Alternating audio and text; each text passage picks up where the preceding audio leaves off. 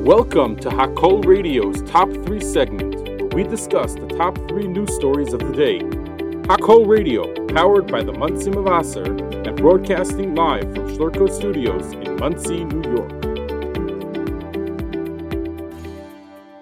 Number 1.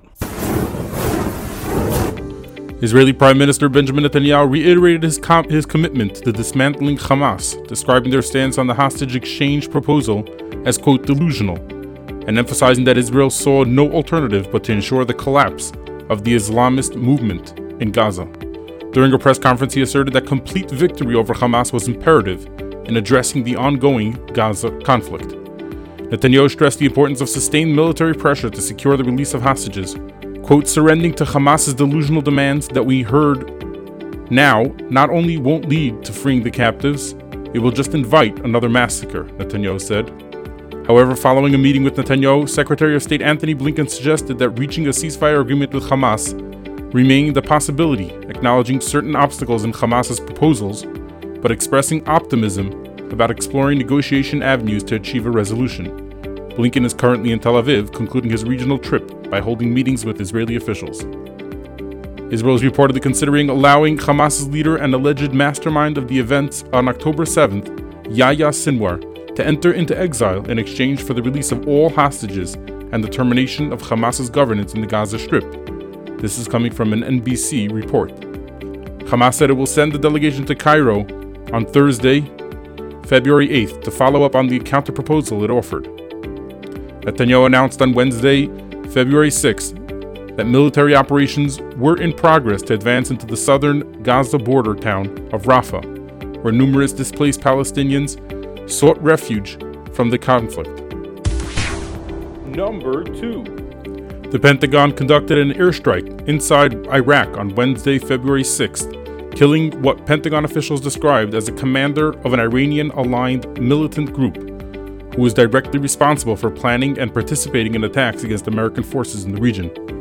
The strike killed the commander of Kataib Hezbollah, the militia group that the U.S. said was responsible for a deadly drone strike on a U.S. base last week.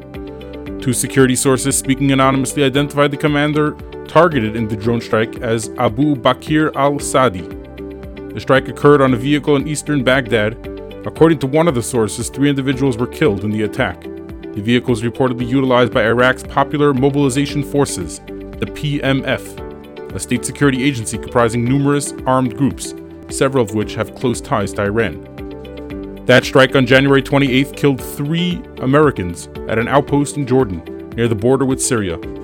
The U.S. began a series of retaliatory strikes on Iran's paramilitary forces and militias that Tehran supports in Syria and Iraq last Friday. Number 3. The Russian Kremlin announced that President Vladimir Putin granted an interview to U.S. television host Tucker Carlson on Tuesday, marking his first interview with an American journalist since Russia's invasion of Ukraine nearly 2 years ago. According to Kremlin spokesman Dmitry Peskov, Putin agreed to the interview with Carlson due to the host's approach, which differed from what was perceived as, quote, one-sided, reporting on the Ukraine conflict by many Western news outlets. Peskov expressed dissatisfaction with the lack of impartiality in the coverage by major Western media outlets, stating that they often take a biased position. He suggested that there was little desire to engage with such media, as it would likely not be beneficial to Russia.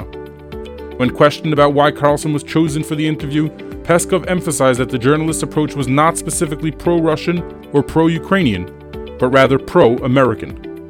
The interview is expected to be broadcasted on Thursday, February 8th, as reported by Russia's TASS news agency, citing information from the Wall Street Journal. Thanks for tuning in to the Top 3 segment live on Hakol Radio, and have a great day.